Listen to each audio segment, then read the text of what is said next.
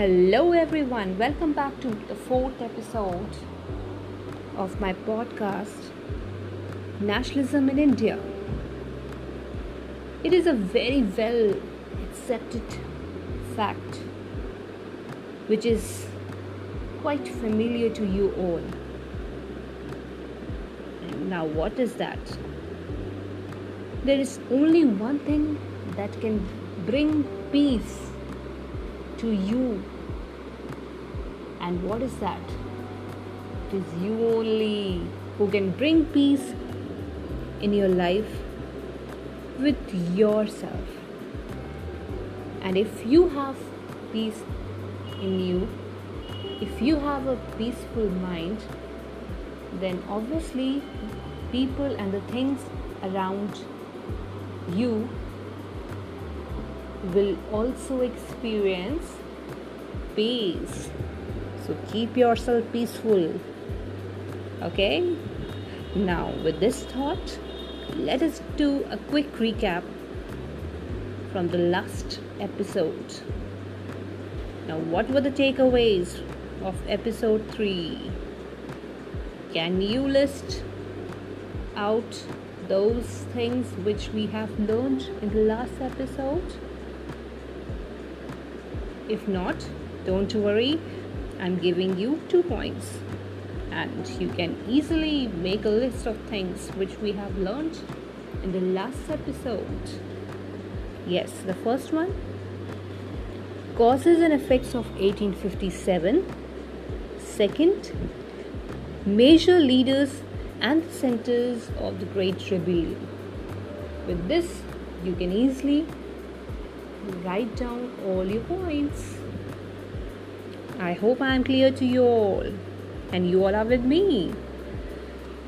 Very good. Now, today we are going to study a very interesting part. We are going to introspect the period, introspect all the events which took place before the year 1857 and during the period 1857 and 1885, which helped in building the feeling of nationalism, which promoted the feeling of nationalism among the Indians. Yes, this period witnessed resistance, which took 3 broad forms. First, civil rebellions. Okay. Second, tribal uprisings. Third, peasant movements. Not only this, there were few acts which were passed by the British. Okay, why they were passed? What happened in this period which actually outraged British? Do you have an idea? Can you recall? If not, no problem. We will be recalling those events also, those acts also, and now we will be focusing on the major cause of civil rebellions. The civil rebellions, civil as the word suggests, civil means related to the people, right? So the civil rebellion was just because of the rapid changes introduced by the British in the economy, administration, and most importantly, land revenue system. For instance, in Bengal, land revenue collection was raised to nearly double the amount collected under Mughals. So this was a great problem for the peasants, for the people, as the land revenue was increased by the British people. Their policy of collecting the revenue from the land differed a lot from the Mughals. Okay, and the amount was also high. So this was a problem. Zamindars, they lost their control over the lands and its revenues. Due to the extension of this rights of these zamindars were totally denied by the colonial state. They lost their rights due to their land revenue system. So obviously this annoyed them a lot. Now increasing demands for the land revenue were forcing peasants into growing indebtedness or selling their lands. Right? They were not having enough money for their survival. So they were just growing into indebtedness, and they were selling their lands so that they could get the money. This economic decline of peasantry was reflected in 12 major famous famines and the numerous minor famines from the year, please note down, from the year 1770 to 1857. So all these kind of natural things also affected them, right? So obviously British people, they have tried to pacify them. They have tried to pacify the rebel areas one by one, but they were facing a lot of difficulties which we cannot deny. Even the British could not deny. But yes, it was all because of them. If they would have not introduced such system, these things could not happen to them. To whom? To peasantry. So number of revolts were there in the southern part of India. If you want to note, you can note down that in South India, Raja Vizianagaram revolted in 1794. The Polycars of Tamil Nadu during the 1790s of Malabar, and the coastal Andhra during the first decade of 19th century. There were a number of revolts in the southern part of India. In western India also, the chiefs of Saurashtra rebelled repeatedly from the year 1816 to 1832. So there were number of rebellions, and for suppression of such civil rebellions was something very, very important for the British people. Okay, so these revolts were very common before 1857, and after 1857 we will definitely come to an example of very important rebellion that was known as Blue Rebellion. But before that, here you must note down that along with the civil rebellions, tribal rebellions were also important. Now in the British time, when the colonial system was introduced in the forest, what happened? It transformed the relationship of the tribal people with the forest. For the tribal people, forest was something very dear.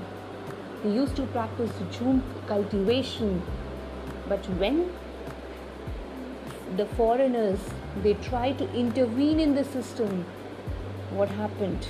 They used the foreign lands where the forest people used to practice this jhum cultivation, and this totally exempted the tribal people from their own land rights, right? And the warfare between the tribal rebels and the British armed forces were totally unequal. Why? Because one side there were drilled regiments from the British side with armed latest weapons, and on other hand were the men and women fighting and roving in bands of armed with primitive weapons. So obviously, who could have won? Who could have won such fight? with primitive weapons. It was not easy.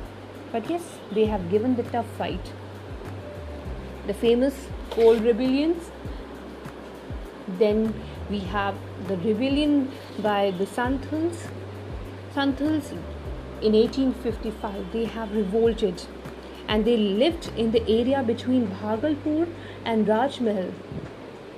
Okay, and here they rose in revolt and made a determined attempt to expel the outsiders. There was a particular term which they used. Can you make any guess? Yes, they have used the word Dikus for the outsiders, and they proclaimed complete annihilation of alien regime. Santals considered the Dikus and the government servants morally corrupt, being given to the beggary, stealing, lying and drunkenness. And by 1854, they were having their tribal heads. They had begun to meet and discuss the possibility of revolting, and they decided to raise their own banner of revolt in order to get rid of these outsiders. Right? And they have assured one important slogan that Satyug has come, the reign of truth, and the true justice has arrived. And this belief became more strong because their rebel leaders Sidhu and Kanhu, they came and they claimed that the god had communicated with them and told them to take up the arms and fight for the independence. Such kind of notion developed in the minds of tribal people, the Santals, and they tried to fight with the British people. Right? And once the government realized the scale of rebellion, it organized major military campaign against the rebel and passed martial laws in the affected areas. Such was the situation. Another example is of Kols of Chota Nagpur region, who rebelled from the year 1820 to 1837. Then the rebellion of Mundas, led by the Birsa Munda. The Birsa Munda, who was a great name, he declared himself to be a divine messenger again, and he was revered as a Masiha again, and people believe that he possessed miraculous healing powers. So he was, however, captured in the 1900 and he died in jail, but he entered the realms of legend. So such things were there, and the tribal rebellions were very common before 1857. So we have discussed till now what? Civil rebellion and the tribal rebellion before 1857. Now after 1857, one important rebellion took place, and that was Blue Rebellion in the year 1859. And in March 1859, thousands of ryots, again the name used for the peasants, they started a rebellion against the indigo cultivators, and they attacked indigo factories and the planters.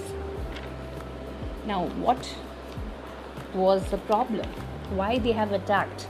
They attacked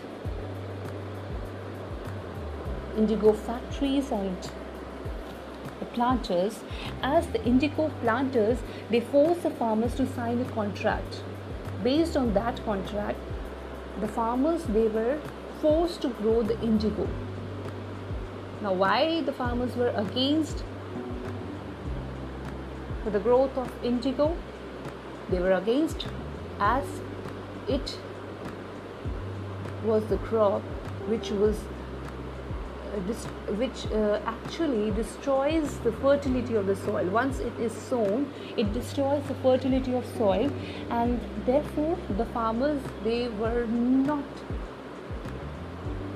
satisfied with the growth of such plant. They didn't want this.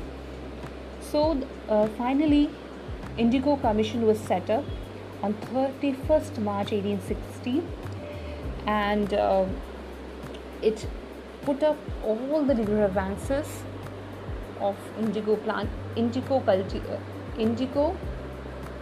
growers, or the peasants who were growing the indigo. And finally, when woad, a type of dye produced from leaves of a plant, was woad producers in Europe, they have decided that indigo should be removed. That indigo plantation should be removed. Why? Because they were worried by the competition from indigo. So the government finally banned the indigo. So such kind of things could be easily found in very important play of Deenbandhu Mitra, in his very famous play, where he has depicted the tyranny of indigo planters. Neel Darpan was the name of that play. So this was something after 1857. You can see how they have raised their voice, how they have decided to raise their voice against British people. The discontent of the indigo growers in Bengal boiled up, and finally, when they got some kind of assurance that they will not grow indigo, they got some relief. Right. Harish Chandra Mukherjee, the editor of Hindu Patriot, he published regular reports from his correspondent in the rural areas on planters' oppression, and he wrote with a passion, anger and deep knowledge of the problem, which he raised to a high political plane. And he has very clearly explained about the magnitude of this revolution. So this was an important rebellion, the Blue Rebellion, and finally the government issued a notification, and in this way it ensured that all the disputes should be settled by the legal means, and ryots could not be compelled to grow indigo. So this was a success, right? Now, important events. I'm going to now make a list for you all the important associations which were formed during this period, from the period 1857 to 1885, and how it helped in promoting the growth of nationalist feeling, or I can say the feeling of nationalism actually grew with these associations, the important political associations before 1885.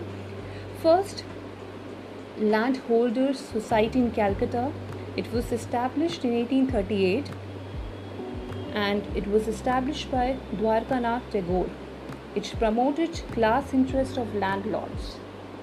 So this was the first one of the important one. Not I can say clearly heard the first one, but yes, it was important. Why? Because it promoted the interests of the landlords. Second important, East India Association in 1866. It was established by Dada Bhai Naroji, and why it was established? To advocate and promote the public interest and the welfare of Indians.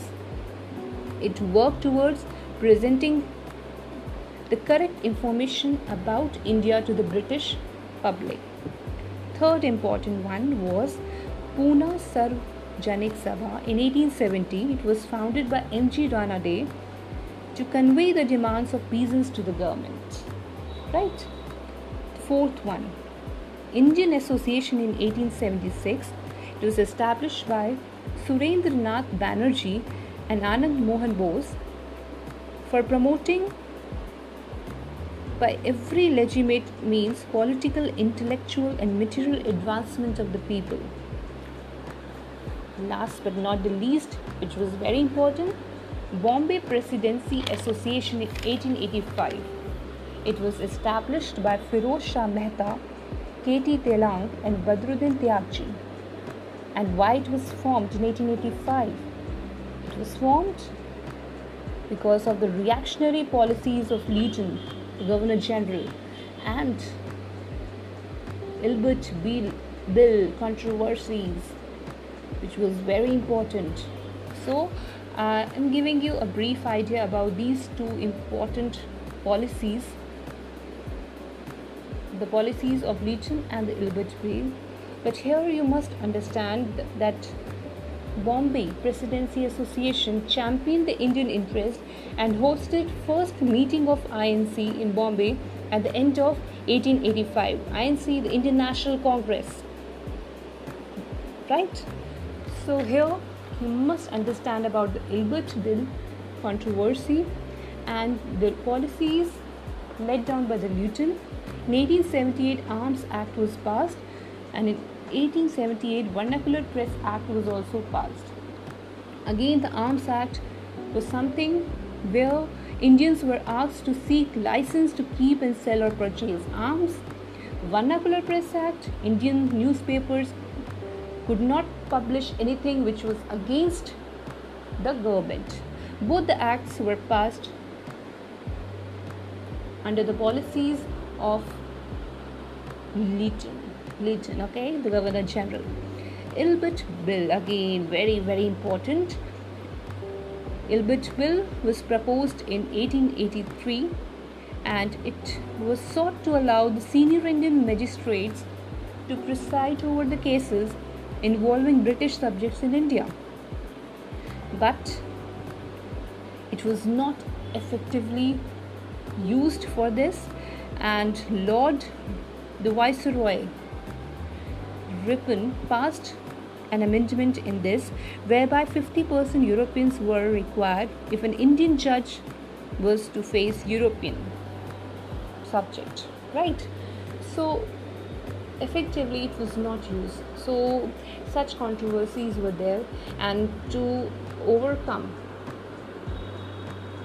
the difficulties, the outraged Indians, they have tried to form an association, the Bombay Presidency Association, which hosted its first meeting of Indian National Congress in Bombay in 1885 only, right? So from the all above facts, it's a very clear thing that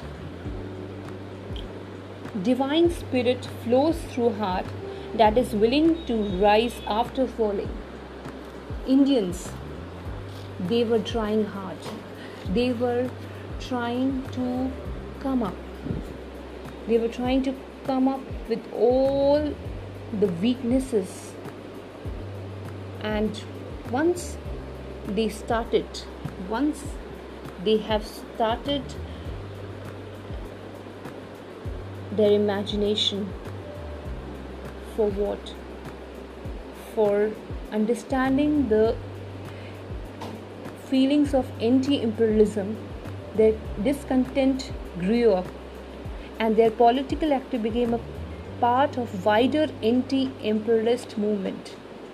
And finally, we were able to achieve independence just because Indians, they have increased their willpower to achieve the freedom. So it was a combined effort. With this, today's episode comes to its end. Please be connected with me in my next episode. Make your learning interesting. Interesting stories will be coming in other episodes too. Till then, take care, goodbye, and bye-bye.